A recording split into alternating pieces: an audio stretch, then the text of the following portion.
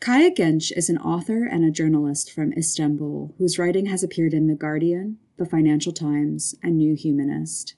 He is the author of Under the Shadow and, more recently, The Lion and the Nightingale.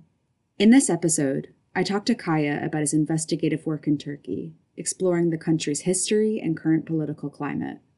We also cover the difficulties of reporting in Turkey, Kaya's own journalistic process, and the many interviews he's had with marginalized people whose voices often go unheard, such as LGBTQ and working-class Turkish citizens. Take a listen.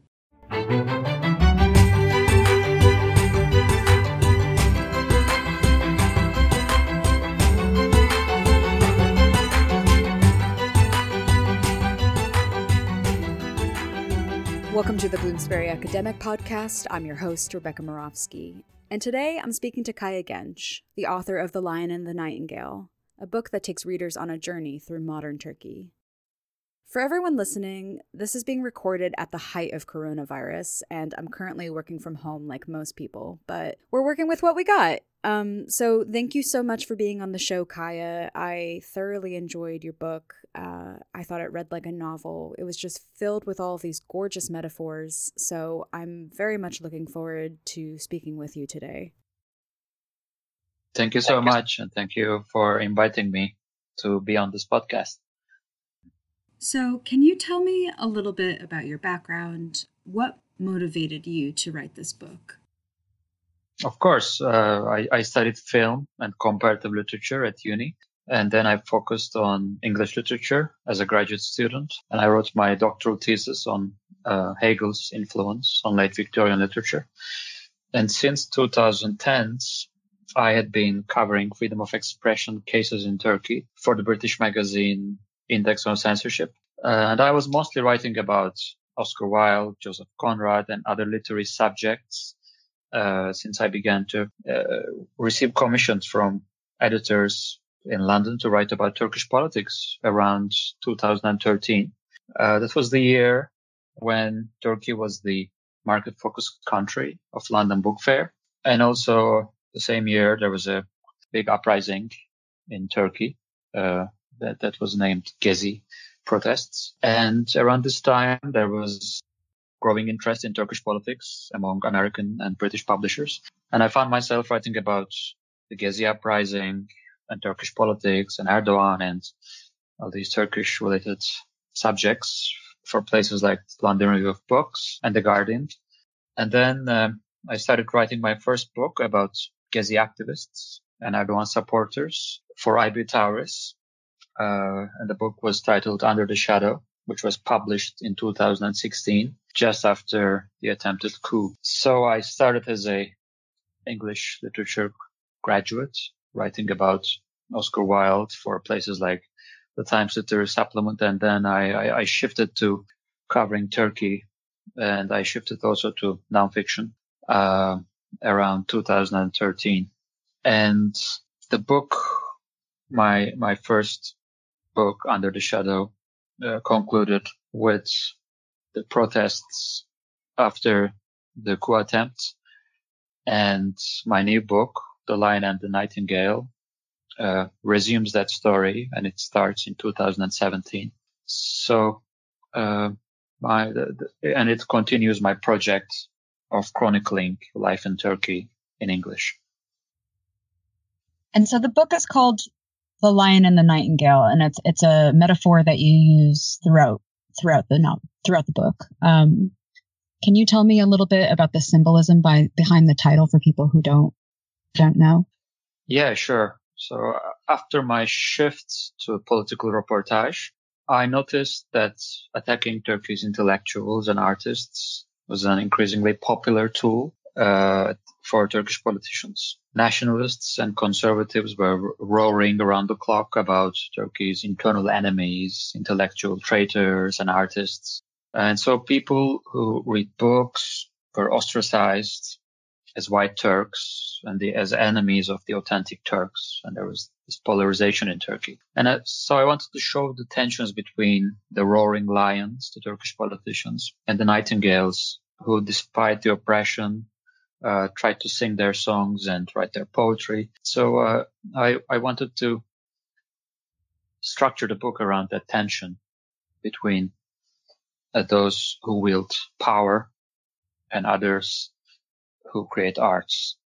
Because living in Cihangir, an artistic part of Istanbul, where lots of the city's creative communities live, I noticed that there was an assault on people like us, not only in Cihangir, but in all different parts of Turkey, and that politicians had identified some political capital in waging that war against the Nightingales. So that's why I chose to structure the book around that tension.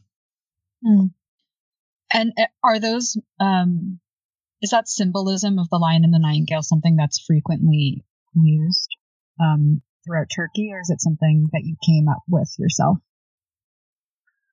No, no, that's not a figure of speech or anything. And it was also, we also discussed this with my editor at Bloomsbury, IB Towers, Tomasz Hoskins, and he was in Venice while I was writing this book and for the Venice Biennial, and I think he visited the city museum there and saw lots of lion statues, because lion is a symbol of the Venice, the power of the Venice city-state. And suddenly this animal, in our minds at least, became a symbol of political power. And the nightingale is a symbol of also in Ottoman poetry, symbolizing beauty and harmony and all the poetic side of things. So we wanted to create a kind of poetic title and a poetic theme for the book, and then place all the nonfiction bits into that structure. So many people think this is a work of fiction or even a work of poetry when they see the title, or a book or an epic book. But when they realize that it's about life in Turkey in 2017, they're a bit surprised because of this, because of the poetic title we gave to the book. We're going to go into the poetic structure of the book in just a little bit, but on that note, there was clearly a lot of consideration that went into the aesthetics of this book. Can you discuss the thought process that went behind the really beautiful cover for The Lion and the Nightingale? Oh, thank you. Of course. So my editor is a connoisseur of the arts, and he found these exquisite floral and animal illustrations from Selçuklu arts. And there was an exhibition at the British Museum last year called Inspired by the East, How the Islamic World Influenced Western Art. And that exhibition featured incredible examples of Turkish art that were very poorly imitated by the Europeans. And we wanted to show readers how those things were properly done. The lion and the tulip on the cover are incredibly vivid and beautiful to look at. And I thank the Bloomsbury design team for that. And I think in their vividness, they carry a certain power. You know, you want to know about the culture that produced this kind of beauty. And our hope was to raise the curiosity of the reader, you know, to open the book and to learn more about this culture. And so the kind of vivid cover would provide that. Yeah, I have to say you succeeded. I remember when I first got this book in the mail, I was so excited to read it just based on the cover alone. It was extremely eye-catching. Thank you. Yeah, work of art, really. And I think you mentioned, you said that the Western or the British interpretation of Ottoman art was second class. Yeah. So you see some attempts in the West to represent Turkish art while illustrating pieces about Turkey or books about Turkey. or films coming from Turkey, but they always fail. They always pale in comparison with what the Turkish artists had produced in the past. I mean, I can't say that that tradition is alive today and we have these great artists producing that kind of imagery. I can't say that, but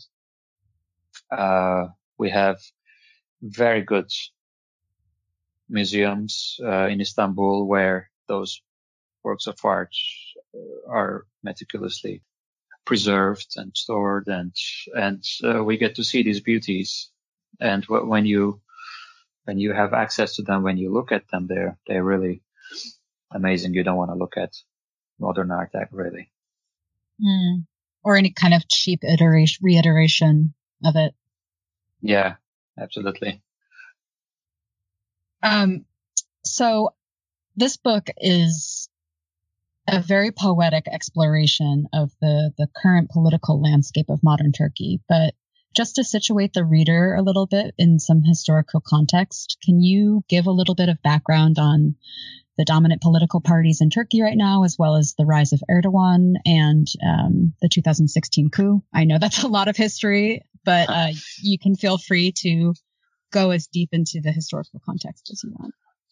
Of course. Yes, Turkey is confusing, but once you learn a bit about Turkish culture and history, you become addicted to it.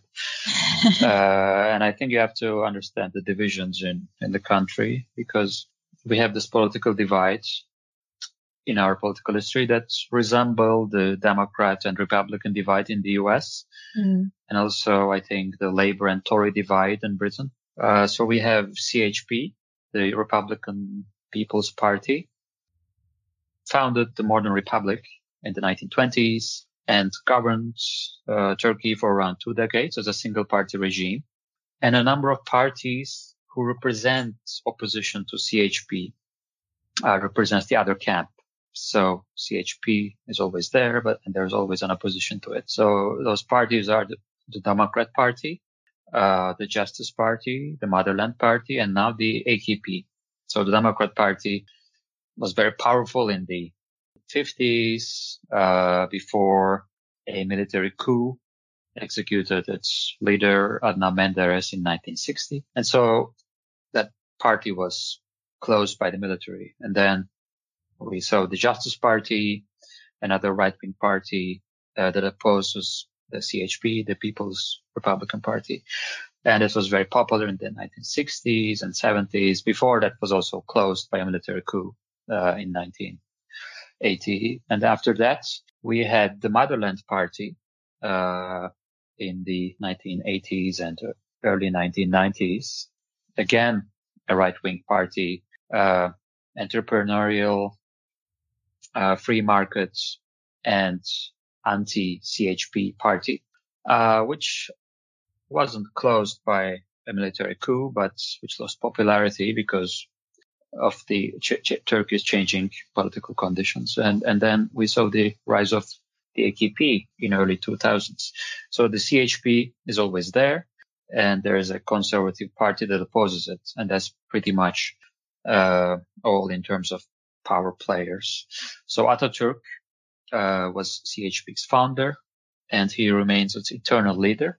So he's a key figure to understand modern Turkey. And conservative parties, they rise to power through charismatic leaders who often embody rags to riches story arcs. So you have to know these different right-wing leaders to understand Turkish politics, because right-wing politics are mostly built around their charisma. We have Süleyman Demirel, a poor shepherd boy from central Anatolia who rose to immense power. And we have Erdogan, who also comes from a very modest working class background. And a bit like Barack Obama, he had great oratorical and organizing skills, which oiled his rise to power. And he became the mayor of Istanbul in the 1990s. And from there, he became a national figure and the prime minister. And So looking at Turkey, you have to first understand the phenomenon of Ataturk, how this Ottoman general founded modern Turkey from the ashes of Ottoman Empire, and the techniques, the tactics, the ideology that he used in this process. And then you have to factor in the opposition to Ataturk's ideology, because he implemented most of his reforms under single party regime. And when free elections were introduced, beginning in 1950, there was a huge conservative reaction to the kind of ideals that Ataturk represented. And that opposition took different forms throughout 20th century. Sometimes it's more Islamist, sometimes it's more Puritan, but not religiously Puritan, but Puritan according to Turkish nationalism and its value system. So it's very key, the character of the right-wing leader who does the opposition to what the CHP represents. So that division is still with us today. And the new mayor of Istanbul comes from CHP, whereas Erdogan was ruling the city 20 years ago. So you have to understand that division to understand Turkey. Yeah, you're referring to the mayoral election that happened in 2019, right? In June? 2019. Yeah. 2019, yes. So, I remember reading that was a huge blow to Erdogan's party.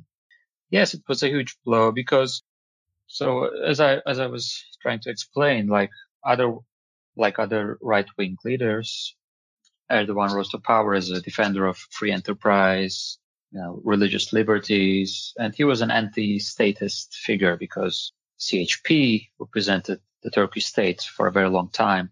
So the right-wing leaders were always anti-statist and anti-establishment because of their opposition to CHP. And Turkey was a very militarized country over the 20th century, and those right-wing leaders opposed uniformity and employed an anti-establishment discourse, and they did very well at the ballot box. And since opposition to his politics gained cohesion from the early 2010s, Erdogan reinvented himself as the defender of the status quo in Turkey. And it was quite the sea change in Turkish politics because, as I try to explain, it's the right-wing politicians are always anti-establishment, but with Erdogan, they became the establishment. And meanwhile, Erdogan also allied with Turkish nationalists. And now the government started accusing liberals of all political hues of being traitors. And when you look at Istanbul, it's Turkey's most populous city. And you could feel a certain resentment against the new policies of the Turkish government, especially the immense centralization in politics, because Ankara, modern Turkey's capital, became immensely powerful, especially after the introduction of the presidential system in 2017. So when you look at history, when you look at the 19th century Istanbul or Istanbul before the foundation of the Turkish Republic, the houses of parliaments were in Istanbul, the palaces were in Istanbul. So Istanbul was the power center during Ottoman times. And I think that Istanbul locals, especially young locals, they send a strong message to Ankara, the capital Ankara, with this election. And they elected Ekrem İmamoğlu, who, interestingly, is in many ways a younger version of Erdogan. He's pious, he's able to recite the Quran in Arabic, and he's very entrepreneurial, and he has roots in the nationalist Black Sea region of Turkey. But İmamoğlu also opposes the suppression of freedoms. He opposes centralization in politics, and he thanked protesters at Istanbul's Gezi Park in 2013, and he said that they taught a great lesson to Turkey's political class about democracy. And he's young, and he listens to Istanbul's youth. And I think he resembles London's first Muslim mayor, Sadiq Khan, in different ways. And I think he even a few months ago visited London to conduct talks with Sadiq Khan. And when you look at the governing party, such charismatic figures are difficult to find, since everything is based on the charisma of just one leader. So I think that's why Erdogan lost the elections, because you can't be the president of Turkey and also the mayor of Istanbul. And the person he put in as the mayoral candidate paled in comparison with İmamoğlu, because he was just someone who was loyal to his power, but İmamoğlu represented the vibrancy of Istanbul's youth. Now that it's been almost a year since that election, I mean, do you feel like it's really changed the political landscape in Turkey? Do you feel like the mayor of Istanbul is a strong, I mean, you say that he reminds you of the sort of charisma that Sadiq Khan has, but who I think has been a very strong opposition in his own right against the Tories in the UK. But do you feel like his mayorship has really changed the political landscape or the relationship that the country has with Erdogan? Absolutely. I think that the opposition now learns why the right always wins in Turkey, because they always position themselves as the opposition to the establishment, to the Turkish, whatever Turkish state represents. And now they're doing what right-wing politicians have been doing for almost a century. And they said, we are the anti-establishment now. And we can only achieve this by coming together, because it wasn't only the CHP that supported İmamoğlu. İmamoğlu is a CHP politician, but the Kurdish politicians supported him. The nationalists who didn't support Erdogan supported him. So they came together, they formed this big coalition, this big anti-establishment coalition. And it's really attractive when you see it. I mean, of course, in Turkish media, you don't see those figures, because the Turkish media is very much monopolized by the governing party, and you don't see those opposition figures there. But still, it even added to their appeal. It made them more attractive.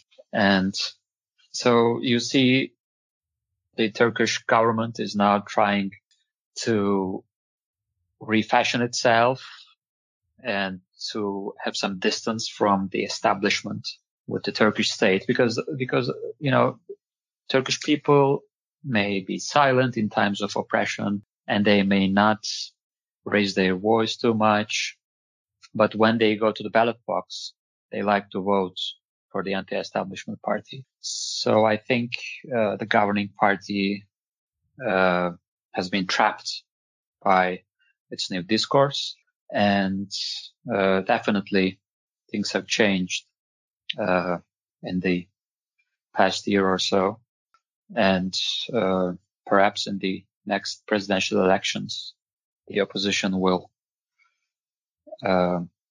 again be successful, because they learned how to beat the establishment. Yeah, I mean, as that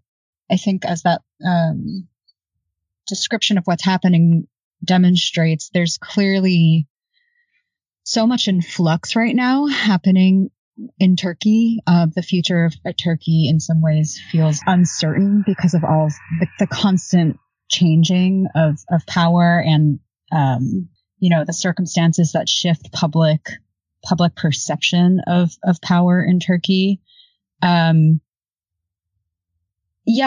I guess, and as something else you say is that it or something that you've encountered in your book, and we'll touch upon that later, but it's very hard to gauge sometimes the public sentiment, because they're not as willing to express themselves, but they do express themselves in the ballot box. What thought process went into deciding how to write this narrative? Because you mix memoir with interview and biography to tell this story. Why did you decide to make that artistic choice?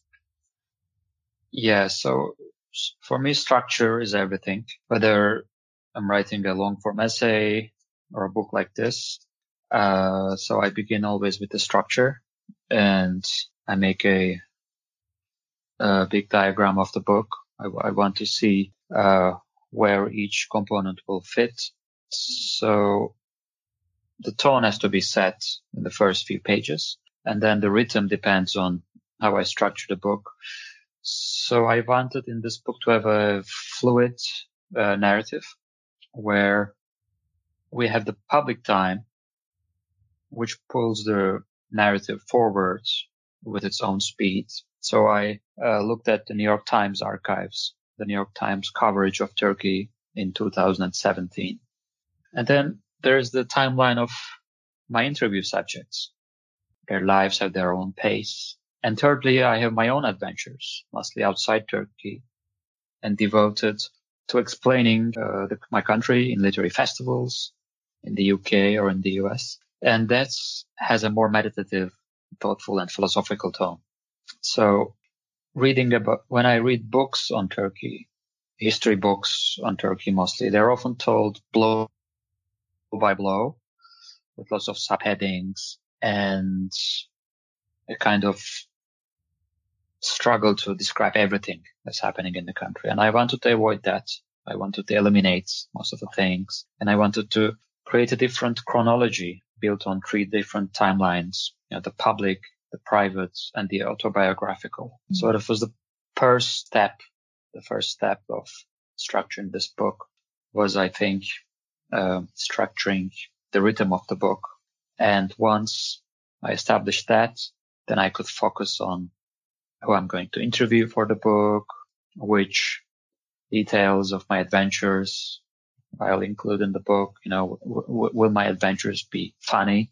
Will I just write about things that I found outrageous or hilarious? So I had to find after finding the right rhythm, I had to find the right tone, and of course, finding the right tone also depends on finding the right subjects, finding the right moments, to interview and to write about.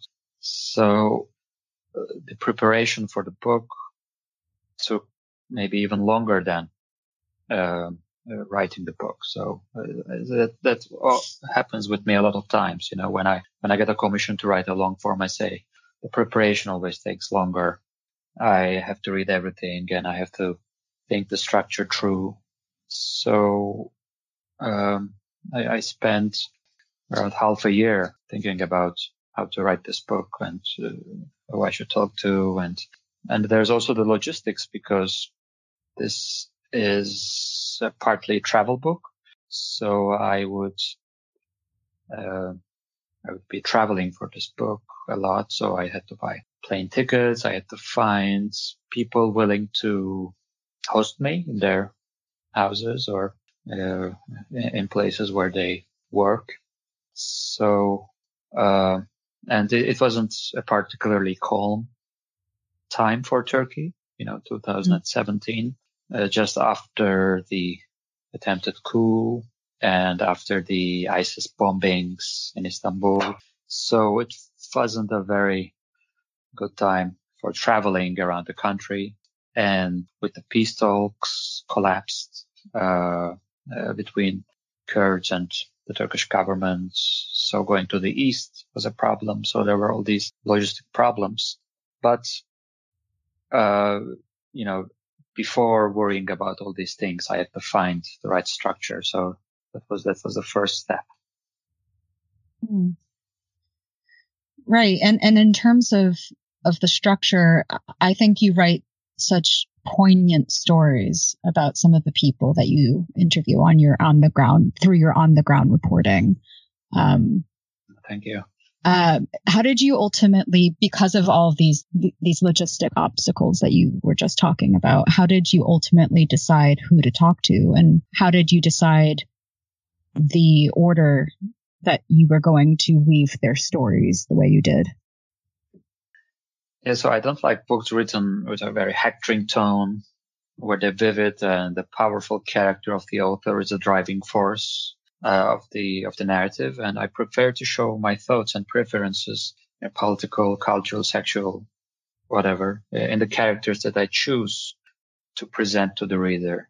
So which meant that choosing those characters was incredibly important to me. First, I wanted to find characters from different economic backgrounds, different social classes. Class was I think, the first thing that came to my mind, and then gender, and then politics. So working class people from Turkey are incredibly underrepresented in books on Turkey.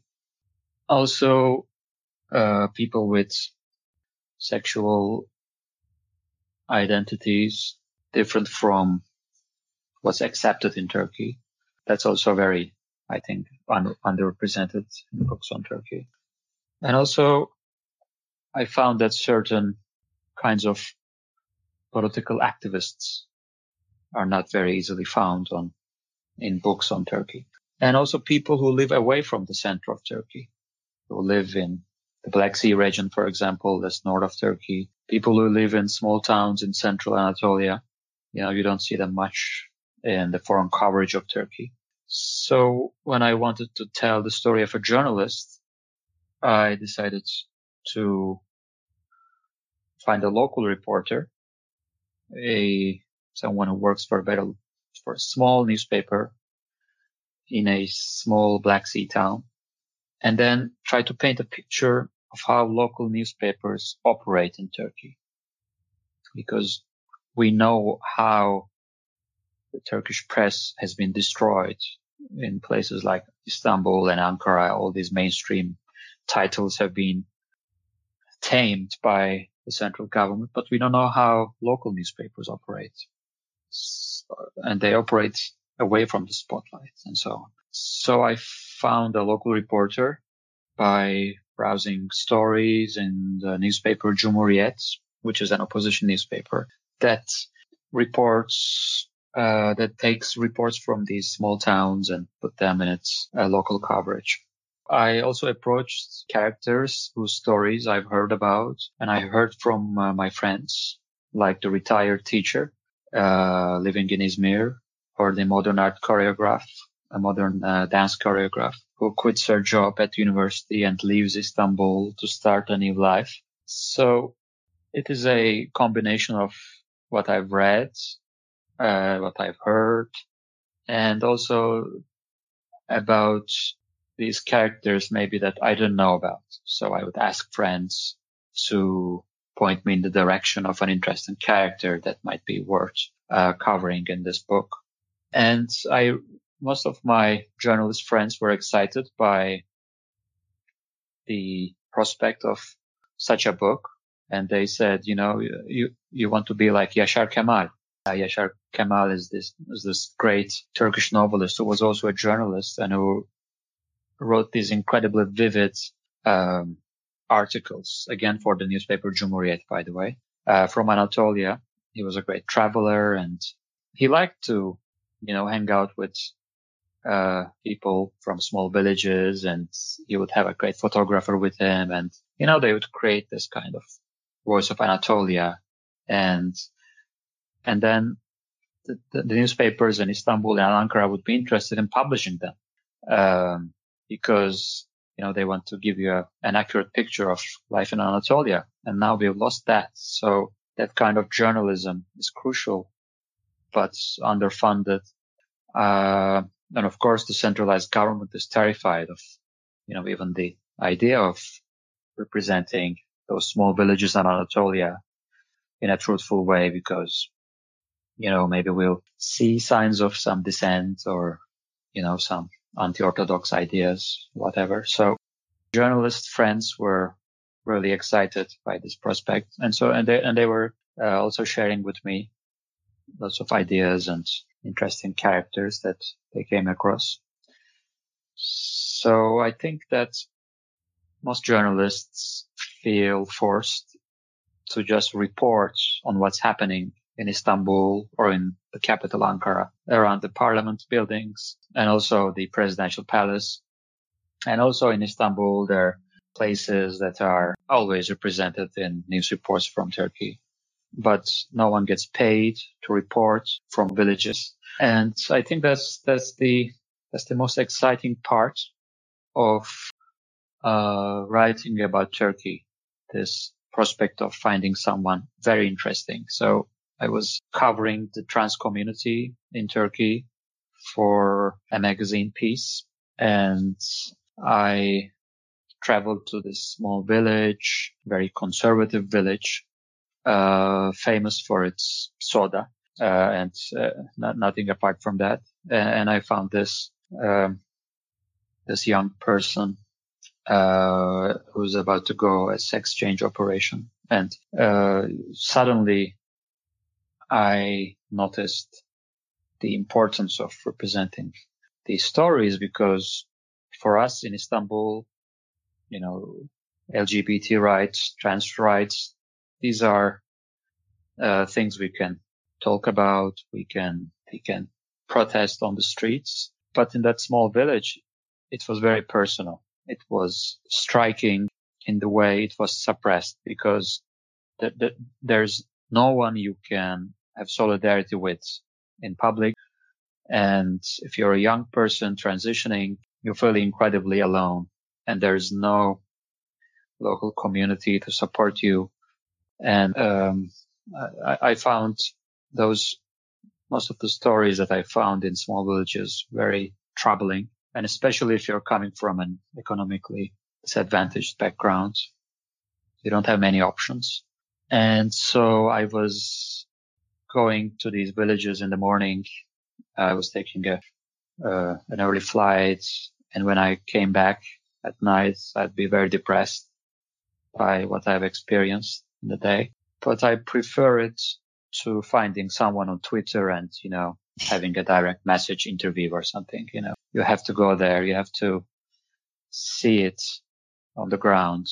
Otherwise, it's just discourse, Maybe Right. someone is very outspoken and says wonderful things. But when you see that wonderful person surrounded by forces of, conservatism or whatever, that gives you a very different picture of the person you're representing, because all the things that person is saying gains new meaning when you see the background, when you see the context.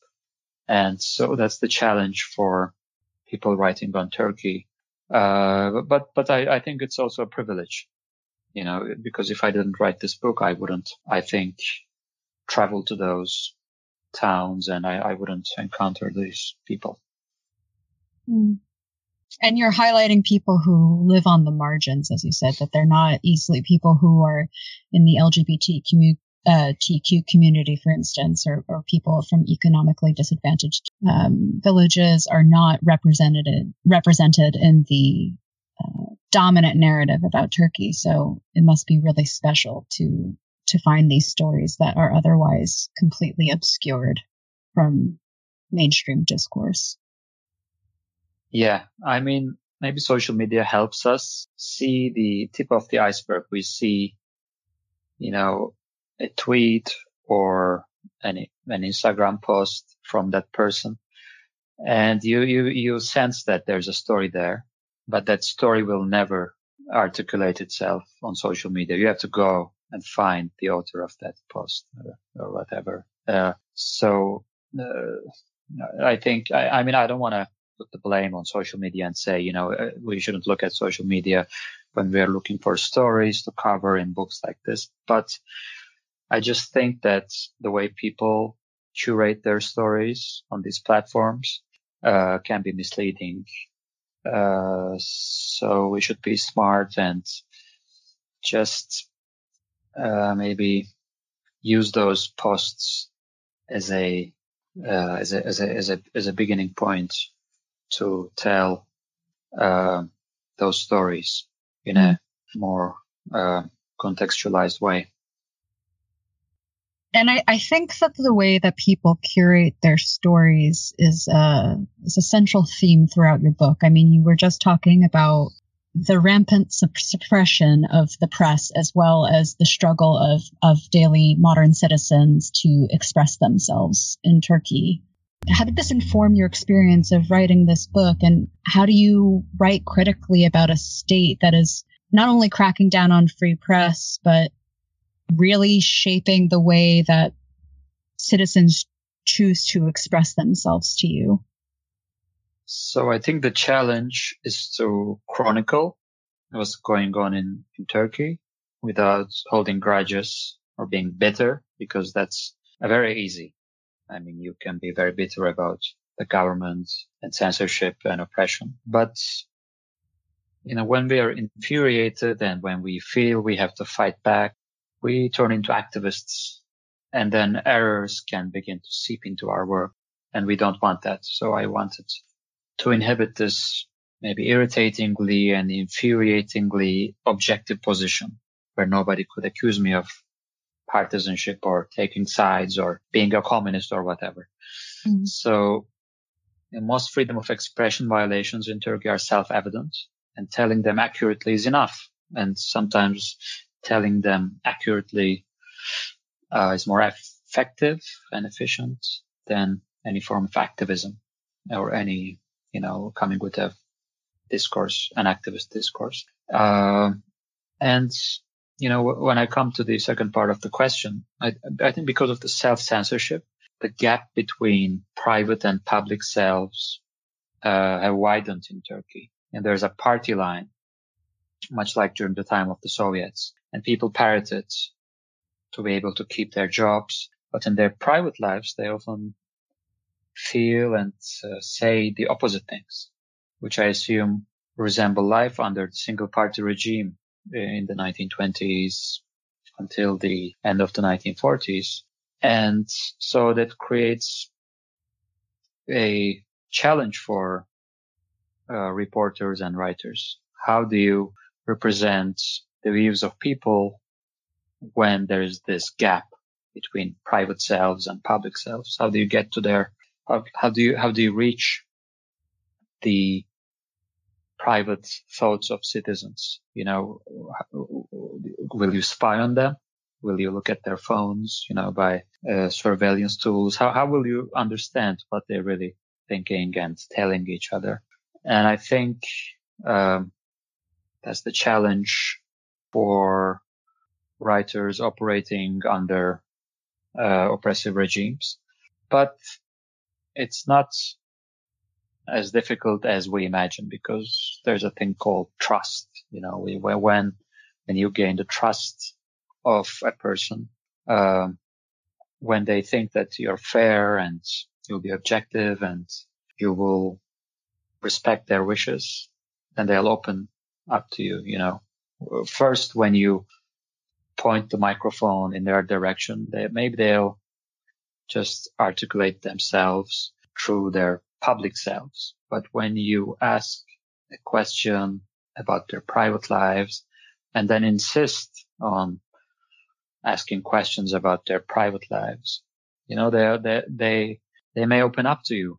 Of course, it depends on how they view you and the circumstances under which you conduct the interview. But once you gain their trust, they'll shift. There'll be you'll hear it in the tone of their voice. They'll shift from their public selves to their private selves, and they'll maybe in a gossipy tone or in a confessional tone, they'll give you their real feelings. And of course, that's a big problem for politicians, because if people are, keeping their real feelings and thoughts secret, you don't really know what's going on in people's minds. And I think that's the dilemma with authoritarian regimes. You think you have great control over your nation, while in fact you know very little about your nation, because they have developed this this distinction between their private and public selves. So I think for writers who operate in countries like Russia, China and Turkey, it's a great challenge. And you also want to operate freely. You don't want to end up in prison. And so you're always aware of red lines and limitations. And I think you also have to be aware that your responsibility always lies with the people you talk to, the people you portray in your work. You cannot just say, well, I'm a believer in this ideology and that's what I have to do. Sorry, I have to break my confidence with you. You're always, I think, you have to be loyal to your subjects and people who appear in your writing. And I think that loyalty to these people should direct your writing rather than an ideology or an abstract notion. Well, I'll definitely second that. But do you feel, is there a huge juxtaposition with Turks that are living in the diaspora, for instance? I mean, does the phenomena of self-censorship that you've encountered in Turkey really manifest itself in places like Germany, for instance, where there's a huge Turkish diaspora? Yeah, so I think social media very strongly defines the way that Turkish diaspora regards Turkey. And so in their view, many Turkish writers have self-exiled or were forced to become exiles represent Turkey, continue to represent Turkey with their tweets or Facebook posts. So the view on Turkey is very much shaped from outside Turkey for the diaspora. And I think, again, the oppression, the political oppression is to blame for that, because half a decade ago, Turkish or Turkish-rooted reporters were able to cover the country for outlets like the New York Times or the Guardian. But many of these reporters have been kicked out of the country. And I guess this is what happens when you silence reporters. There's no one else left to report from inside the country.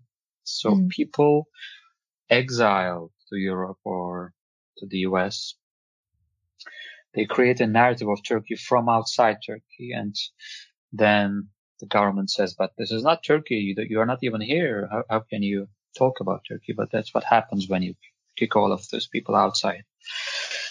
It may have little resemblance to what happens in Turkey, but that becomes the only option people have to follow developments in Turkey. And it reminds me of this Kurdish student that I met in Amsterdam. I think it was 13 years ago when I was doing my master's in Amsterdam. I had a Kurdish friend, and he had this idea of Turkey that was, I think, forged in the early 1980s during the time of the military coup in 1980, when lots of Kurds had to leave Turkey because of, torture, imprisonment. And they left Turkey with a certain image of the country in their minds.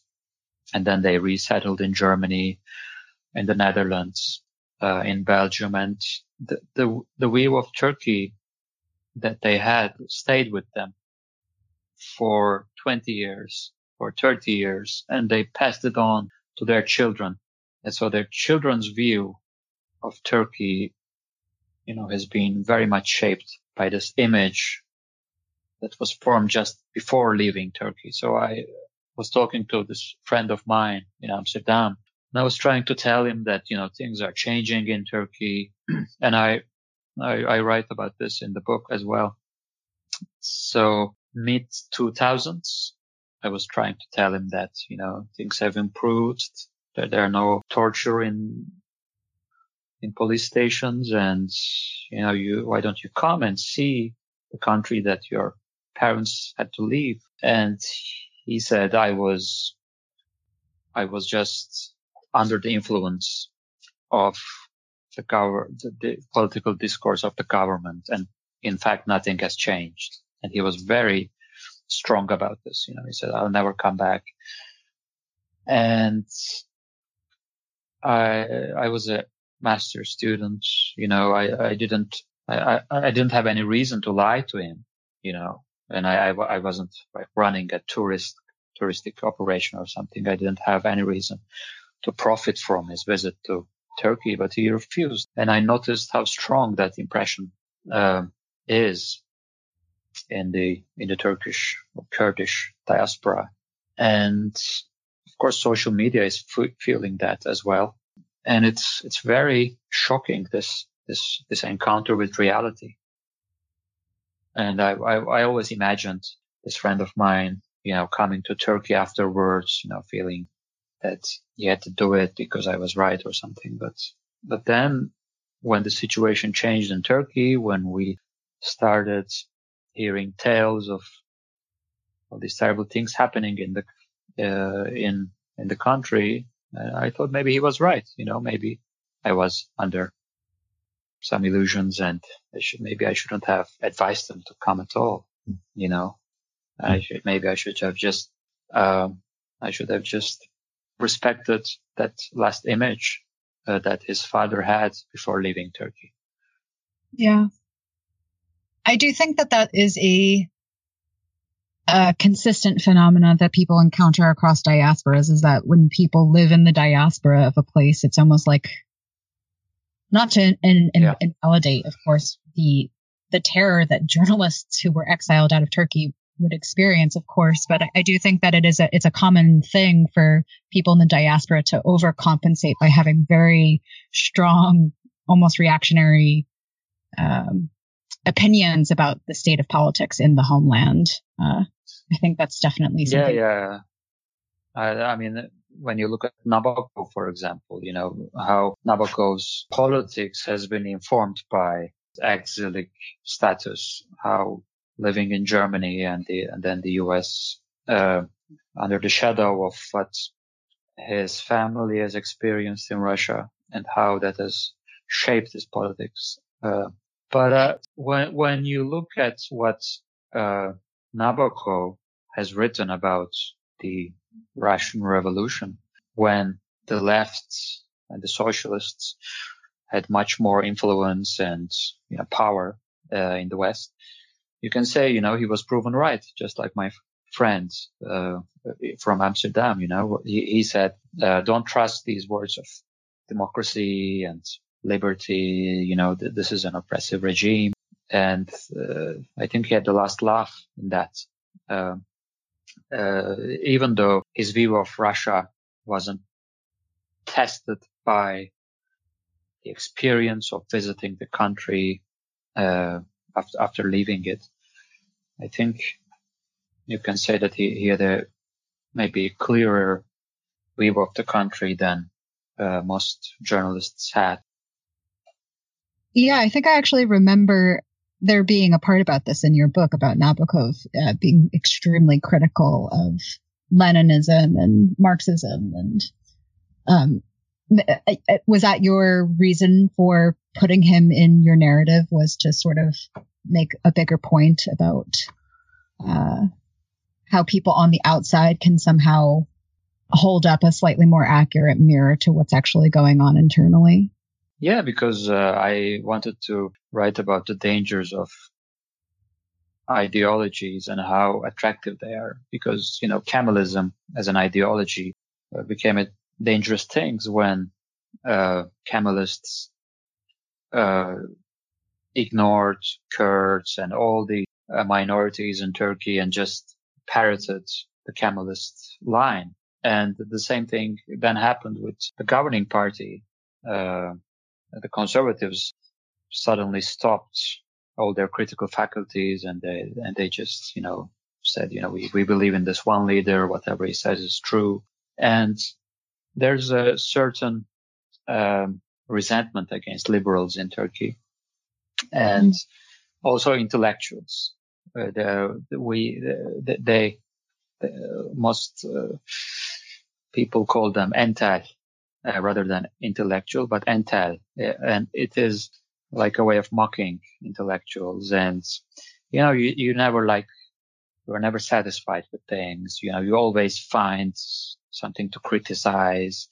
That's why you can never have political power. That kind of critique is always directed against intellectuals. But you always have to have that critical response to politics, because time and again the political parties that have very strong ideologies have become repressive. Both the Kemalists and the opposition, the right-wing opposition to it, showed that in the past century.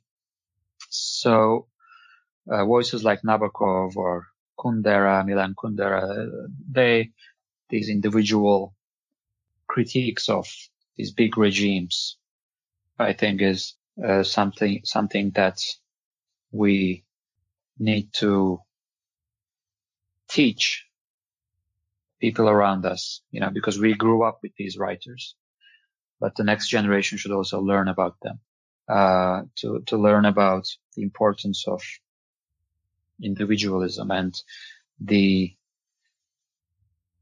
kind of rebellious attitude that they represented.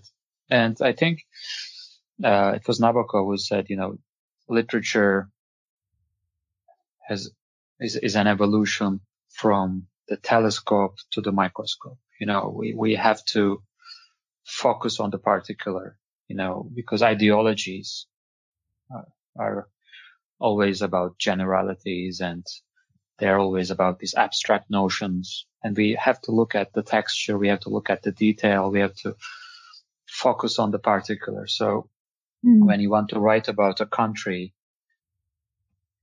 it shouldn't be clouded by any optimist ideology or some promise of a better world, this or that. I think you just really need to take a cold and insistent look at the particular. You have to take a life and really understand how that life is lived. So you can have a telescopic view of Turkey. You can look at the story of Turkey in its relations to other Middle Eastern countries. You can have a historic view, but I think this kind of book allows you to have a textured view of Turkey. And that kind of texture is only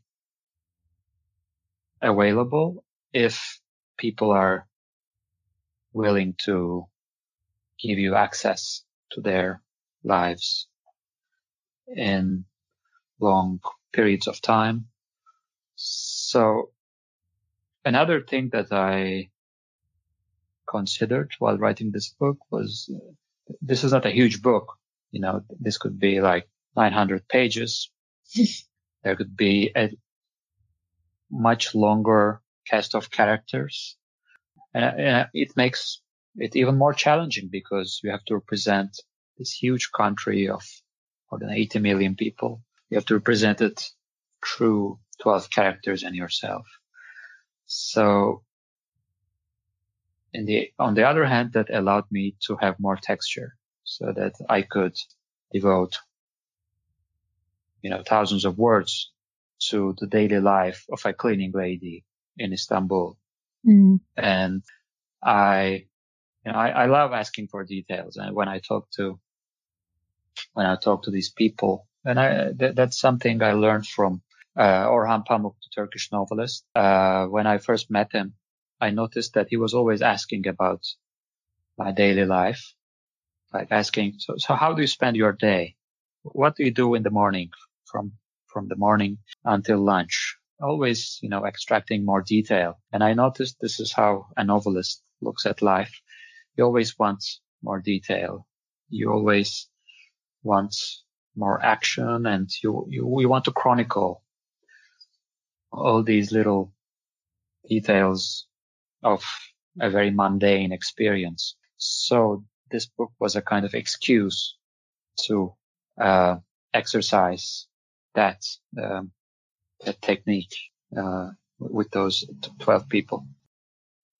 And I think that you definitely succeeded in employing this microscopic as an ode to Nabokov, or that sort of literary tradition. This microscopic, very textured view of different citizens whose daily activities might seem mundane to the uncritical eye. But when I read about the cleaning lady that you wrote about, I mean, honestly, I thought about her all day. Yeah.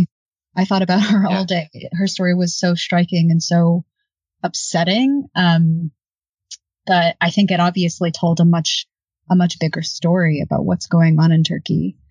It reminds me, in terms of representation, you were talking a lot about exiled journalists and their views of Turkey. I remember this other part in your book where you're at this party with all of these foreign correspondents, and you remark that it's just basically a bunch of journalists not from Turkey getting to be the quote unquote experts on Turkey. And I'm just wondering, do you feel like there are any dangers to this? How do you feel about their portrayal of Turkey? And are things that they often get wrong? Maybe we have too many expectations from foreign correspondents. We expect them to be brave and outspoken, but also accurate and fair. So today, in the Times of London, I read a piece by Hannah Lucinda Smith, and she was reminding the readers of the importance of freedom of expression amidst the novel coronavirus outbreak in Turkey. And when you read something like that, you admire how brave she is in writing this, like discussing the situation in Turkish prisons and how the coronavirus can make us ignore their plight, the plight of political prisoners. So when you read something like that, you really admire the journalist. And when you look at, for example, BBC's Turkey's bureau, and when you look at the intimidation they received, and they continue to produce around-the-clock coverage of Turkey, and BBC Turkish has around 3.5 million followers on Twitter. So when you look at these examples, you don't find much. You find maybe less things to criticize. And in the past, a handful of reporters and experts shaped Turkey's representation in the foreign press. But this changed in the early 2010s. Initiatives like Comment is Free. The Guardian had a website called Comment is Free, where freelancers could easily contribute and give their view of Turkey. And so that's really diversified Turkey's representation, I think. And also the op-ed pages of the New York Times, that was edited by Basharat Peer, who was living in Istanbul and who you could meet on the street, And so suddenly we had a diversification of views on Turkey. And of course, the correspondents have to follow the main story, If it's the immigration crisis, they have to go to the Greek border and report on that story.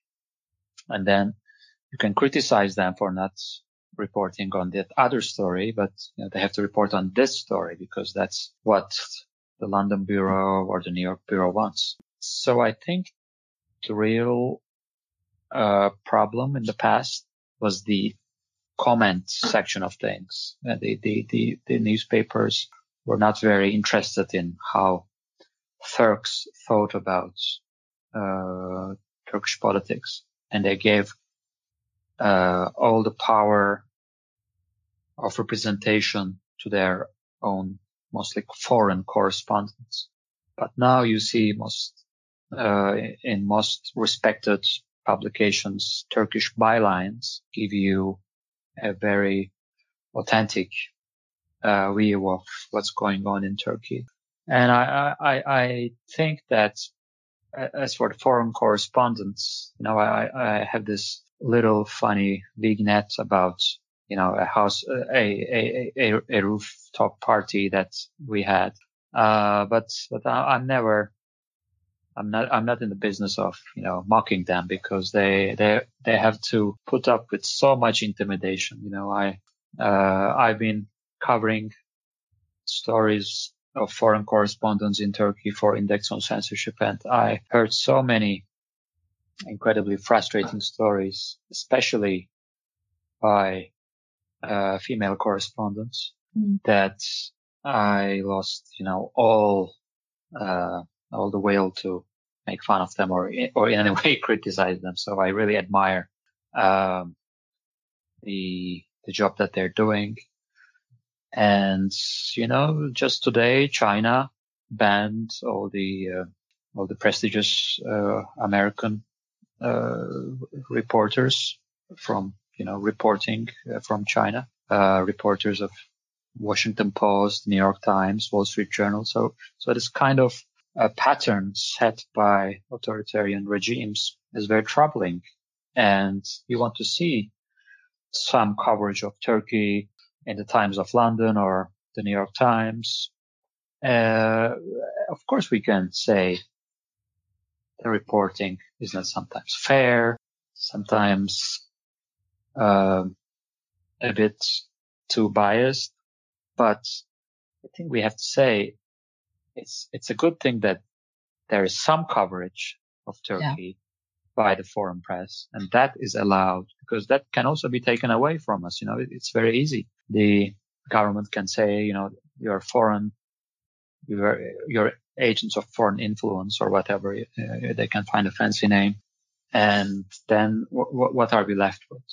So I think that foreign correspondence would be something we would miss if they were, kicked out of Turkey. Right, because it seems like from your portrayal of things that they're the ones that are going to get the message out about, they're going to get to tell the story about Turkey, because it's really the only story about Turkey that's being allowed by the government to be told. Yeah. So it's. Yeah.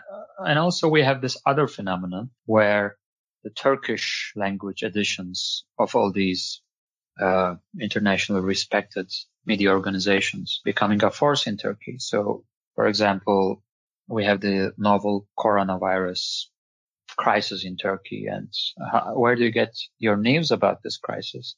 So, personally, I look at BBC's Turkish edition. I look at Deutsche Welle's Turkish edition. I look at Independent's Turkish edition.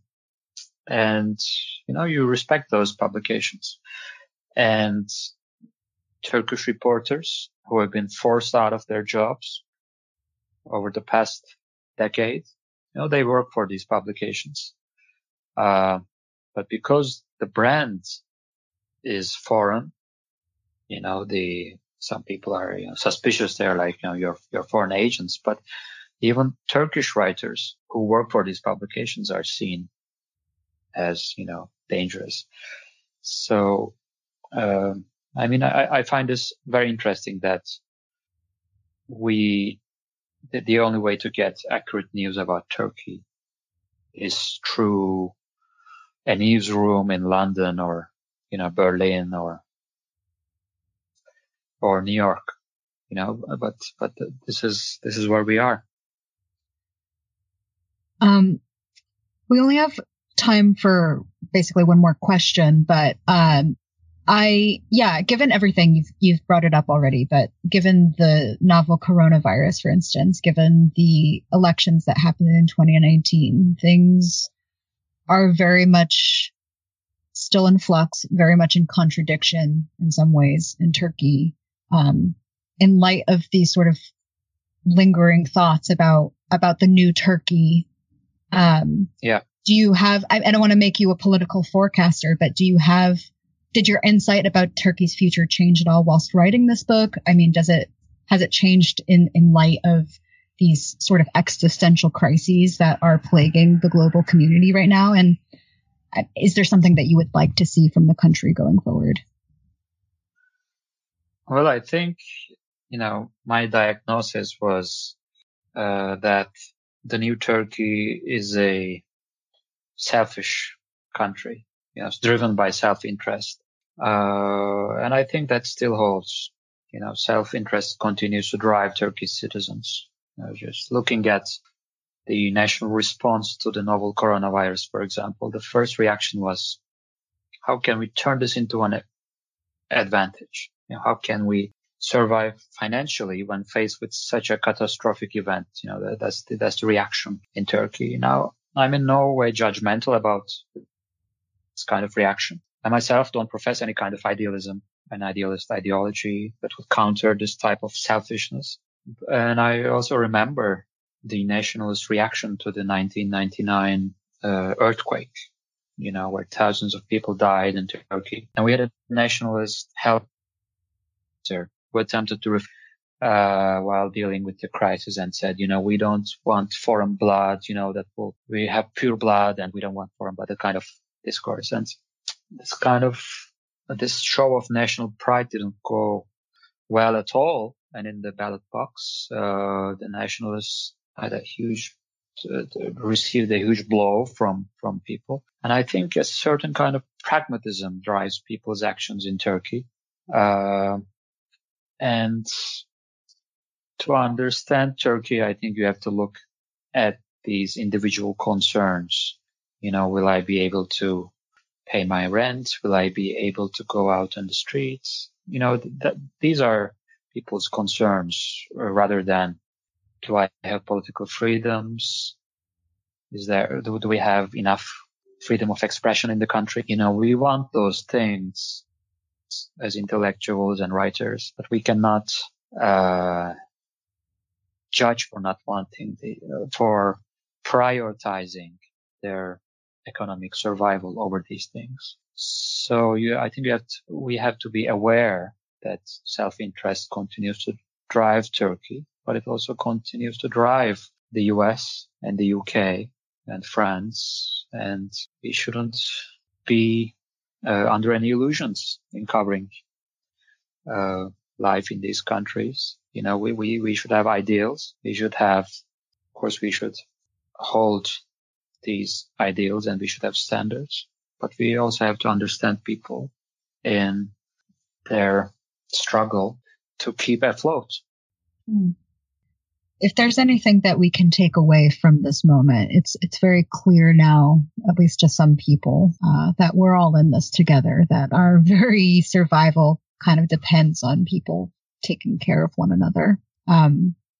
But yes, absolutely. I couldn't agree more. That's unfortunately all the time that we have today, but I just wanted to thank you so much for being on the show. For everybody listening, you can get Kaya's book, The Lion and the Nightingale, on Bloomsbury's website, something that I'll link to in the show notes. But thank you for all of your insight and for writing such a beautiful book. It really did read like a novel for me. I really loved getting sucked into it. Thank you so much. And a friend of mine told me that this is Kaya's chronicle of the plague year in Turkey. And now we have this global plague year that we seem to be cordoned in. And I hope that all the listeners will keep themselves safe. And I wish them health and also a healthy mind in dealing with this crisis. Yeah, hear. Everybody listening, please stay safe physically and take care of yourselves, because it's going to be a bumpy ride. Absolutely.